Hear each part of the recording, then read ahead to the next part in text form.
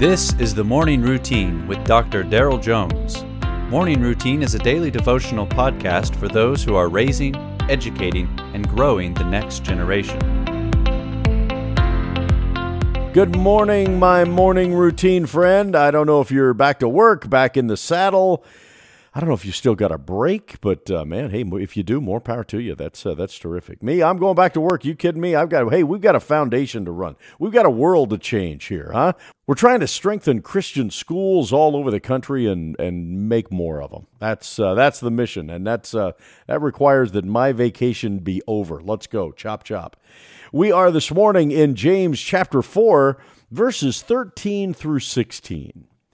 Come now, you who say, today or tomorrow we will go into such and such a town and spend a year there and trade and make a profit, yet you do not know what tomorrow will bring.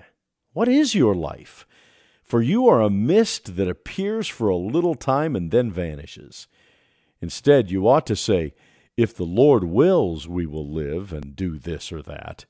As it is, you boast in your arrogance. All such boasting is evil.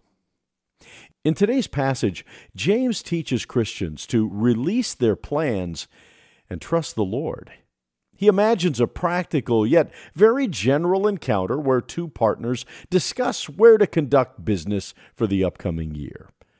Then very bluntly he says, yet you do not know what tomorrow brings. What is your life? For you are a mist that appears for a little time and then vanishes.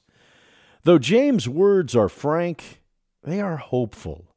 He encourages Christians to say, if the Lord wills, we will live and do this or that. He isn't saying that Christians must always speak ambiguously, but there must be an acknowledgement that there is one who oversees our tomorrow. Speaking in certain terms about our future endeavors and asserting that we can control them, according to James, it's boasting in arrogance. He says it's evil. As Christians, it's good to be reminded that our life is a vapor and that we are not the Lord of our lives. The Lord should be sitting on the throne of our heart, and our confidence about tomorrow should flow from His presence and that truth. As you plan and look ahead in this new year, preface those plans, at least in your own heart, with the Lord willing. Doing so is a simple way to acknowledge that you follow Jesus and not the other way around. So, plan, ask for wisdom, and as James instructs in his letter, have confidence in God. You have been listening to the Morning Routine brought to you by the Herzog Foundation and hosted by its president, Dr. Daryl Jones.